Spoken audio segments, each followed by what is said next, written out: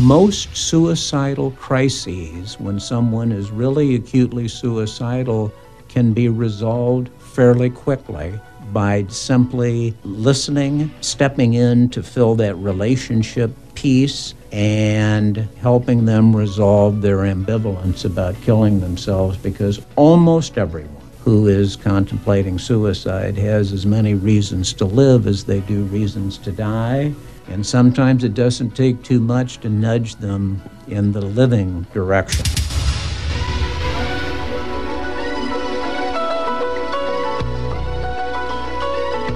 It's time for another episode of Valley Health Check, a great resource for you and your family. You can scroll through numerous episodes that are so important and timely and good for you. Of course, Horizon Health, we couldn't do it without these guys. You can always go to myhorizonhealth.org, get details. And as always, Erin Franks here to kick things off for this important topic. Yeah, we appreciate you having us back, Kevin. Always a pleasure. Thank you. Today I brought with me special guest, Dr. Bill Elliott. Dr. Elliott is a licensed clinical psychologist with more than 45 years of behavioral health experience. One of the things that we've been working on at Horizon Health, and much of the healthcare community has been working on it as well beyond our organization, is really growing our behavioral health base. We know that's a need in the community, in the country, and that's something we've been working on, and we've been thrilled to have Dr. Elliott join our team. Well, Dr. Elliott, thank you for being a part of this podcast. We appreciate it. What a great pleasure it is. We're going to tap into your knowledge and your experience, which could be a very tough topic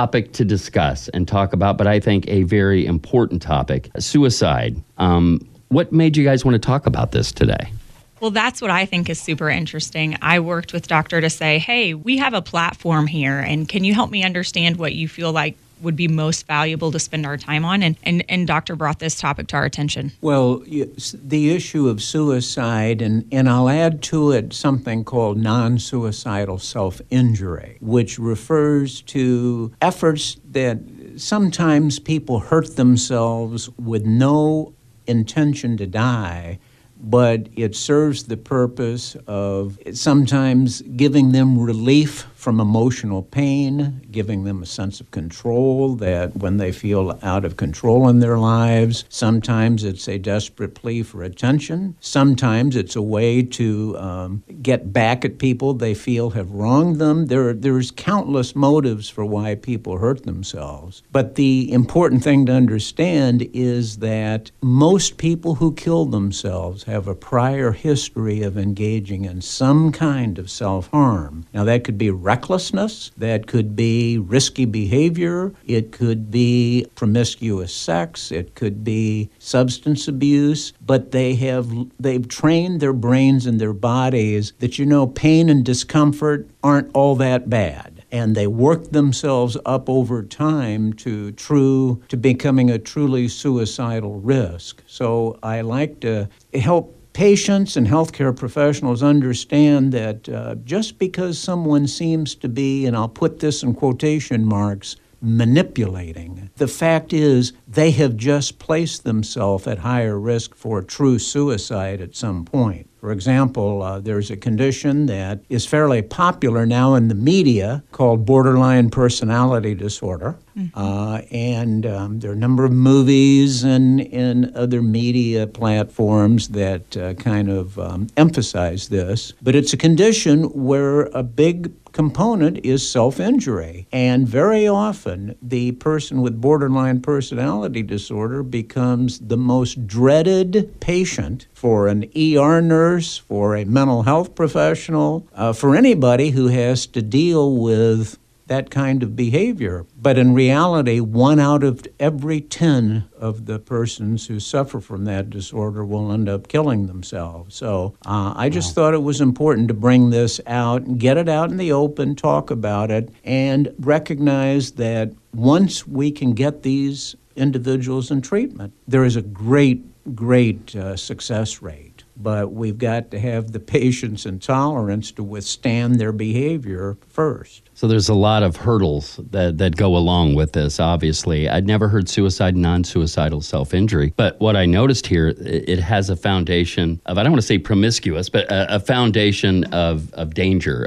Makes me think of adrenaline junkies. It is. And it all has that foundation that leads to, unfortunately, other things, correct? Yes, indeed. And in fact, one of the great suicidologists, which is kind of a specialty within mental health, David Jobs, calls it the acquired capacity to engage in lethal self-harm. Now, that's a mouthful. Wow, that is. But what he's really saying there is that most people don't like pain, don't like discomfort, and so that committing suicide is really a rather ambitious undertaking, and it's very hard for people to consider doing something that would put themselves at risk of pain and misery. So one has to work up to it, and that's one of the three conditions that he has kind of for the perfect storm. The other two being some significant problem in a major relationship. Okay. And if we take a look at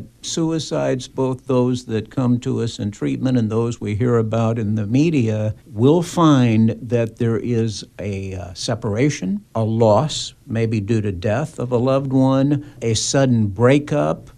We see that a lot with adolescent males whose first love leaves them and they are devastated. But there's a third component too, and this is where a lot of older men are caught, and that is perceived burdensomeness, meaning that the individual no longer feels that he or she has anything to offer, to feel that he or she has lost their ability to influence, to be effective, to feel competent, and then they take it a step further and think, you know what? Other people would be better off if I just weren't around. So when all three of those elements are present, you've got the perfect storm. And that person is at very high risk. So are you leading me to believe then, doctor, that there is some caution flags that people throw up for us that we can somehow react to as loved ones? I think there are, Erin, and specifically, one of the hardest things for people to do is give honest feedback to each other. Sure. Because it tends to put people on the defensive. They worry about losing friends. But in group therapy, when we have group members give feedback to each other, we label it as you are giving a gift that we can't put a price tag on, the gift of open and honest feedback to include some hard-hitting constructive criticism. And whether it is a coworker, whether it is a family member, whether it is a teacher and a student, is to have the courage to say, I'm concerned about you because you seem to have lost your way. With older men, which is the older white men, that is, white men over 65 have remained the highest risk group for suicide forever. Interesting. That surprises me. I did not expect that demographic. And largely that has to do with, as men age, unlike women, they tend to fail to renew friendships, or when a friend dies, they don't replace the friend. So their social support system kind of narrows over time, and then particularly with the loss of a spouse, there is nobody there, quite frankly. Sure. Oh, that makes so much sense. It's sad, but it's a reality. One of the factors that us expanding at Horizon Health, all this behavioral health footprint, is very new within the last few months, but we have had our senior care program for a number of years. And one of the things that program has talked about also in that age group is the loss of independence, and so as you're losing relationships, then also coping with, I can't do things on my own anymore. Right. And, how are my kids able to tell me where I get to live? And those types of things too, that do fall into that age bracket as well. Yes, and in fact, that speaks to that issue of perceived burdensomeness. Sure, yeah. Where I am no good to myself, I'm no good to anybody else, and so what the heck am I doing here? And so there you have that second element of that deadly triad. Now, we talked suicide and non-suicidal self-injury. Are the same people prone to both? Well, that's a great question. people with certain personality disorders are more susceptible to non-self-injury. For example, the borderline personality disordered person. Sometimes someone who experiences bipolar disorder, major depressive disorder, individuals will kind of experiment with self-harm as a way to reduce emotional pain, because when it's interesting, the neural pathways in the brain for physical pain and psychological pain are one and the same. So we register the emotional pain just like we would physical pain. But the big thing is that for people who self-injure, it gives them a sense of, you know what, my life is out of control, it's a mess, but when I cut on myself and see that blood and then see that scar tissue, it lets me know, I can control one thing, and that's that. And it's very hard to understand, but there also is a biochemical reaction in the brain where there is something akin to an endorphin release that they experience when they cut. And it helps to have a little bit of an understanding of their why, too. I mean, hopefully having an understanding of the way it makes them feel gives you a talking point to, help in some way. That's a great point, because one of the most important skills for a mental health professional, and actually for anybody, frankly, is validation. And validation means that we tell them we get it, we understand from where you're at right now, and the way you're looking at your life and looking at the world, this behavior makes sense to you. And there is one of the great psychologists of all time, Marsha Linehan, who is the originator of a treatment approach called dialectical behavior therapy, talks about creating a hospitable environment for people within a family, within an employment setting, and certainly within counseling and psychotherapy. And that is so that if we do nothing else, we validate the person's experience so that they then feel like, you know what, this person understands me and I'm going to be more willing to open up and talk about what's going on. Without that validation, individuals sense that, oh my gosh, this person thinks that what I'm doing is weird, crazy, so I'd better hide it. Right. Mm-hmm. And that's what we don't want. We want most suicidal crises, when someone is really acutely suicidal, can be resolved fairly quickly by simply listening, stepping in to fill that relationship piece, and helping them resolve their ambivalence about killing themselves, because almost everyone who is contemplating suicide has as many reasons to live as they do reasons to die.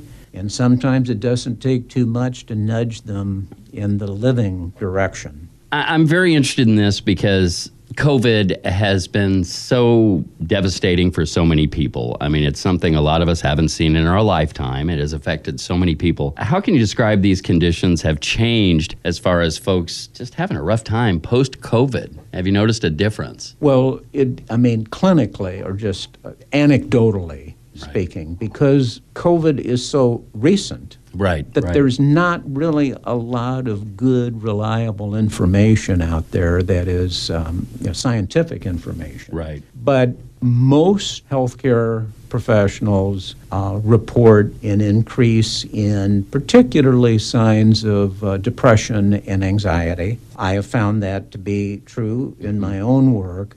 There is a lot of research now coming out that indicates that high school students and middle school students in particular have really suffered as a result of COVID, particularly if they don't have or didn't have the technology to remain in contact with peers, teachers, and others, because although that may not be the ideal way to maintain social supports, it is an effective one. And those students who have been able to stay in daily contact with their friends, fellow students, have fared much better with respect to mental health. That's very, very interesting because that's something I didn't think about. We're always the first to say you're on your phone too much, but when you lose that link, because that demographic, that's how they stay in touch. To me, we're just back to another episode where we're talking about technology and the double-edged sword that it brings. It opened a lot of doors during COVID in a lot of really great ways. This clearly being one of them. But as a parent, there's always the other side of the technology concerns too. But it is wonderful insight to keep in mind. It is. It is. You go to grounding nowadays usually has to do with phone privileges, at least among those age groups. And so even being mindful of how isolated we may or may not be making our children inadvertently by using that technology as a discipline component. Right. Something to really think about. Also to think about as a loved one, if you notice something like this happening within your family or someone that's very close to you, what can we do to help, or what is the appropriate thing? What is the next step for us to do for our loved one? Well, the same thing that I would recommend to school systems and employers, and that is we have to promote help-seeking behavior. We've got to find ways to make it okay to ask for help. For example, there was a time in the early development of employee assistance programs where most employees were very reluctant to seek out help for fear of being identified, and particularly those who worked in the criminal justice system were fearful that seeking help would be a reason, for managers to believe that they weren't able to get the job done. We've made remarkable progress in that way. The stigma around mental health has been significantly reduced. However, we still have a way to go relative to most people don't think twice about seeking medical help, but they do think twice about seeking mental health. And even within a family, a lot can be done without getting professional involvement, but there are issues that really go beyond the capability of parents and families to deal with, and seeking professional help can be literally a lifesaver in some cases. So that would be the first thing. And then to promote positive social support. Adolescents in particular learn most of what they know about daily life from their peers. They look to their peers, not to their parents anymore, for guidance and direction. They also bring to the peer group their own contribution, and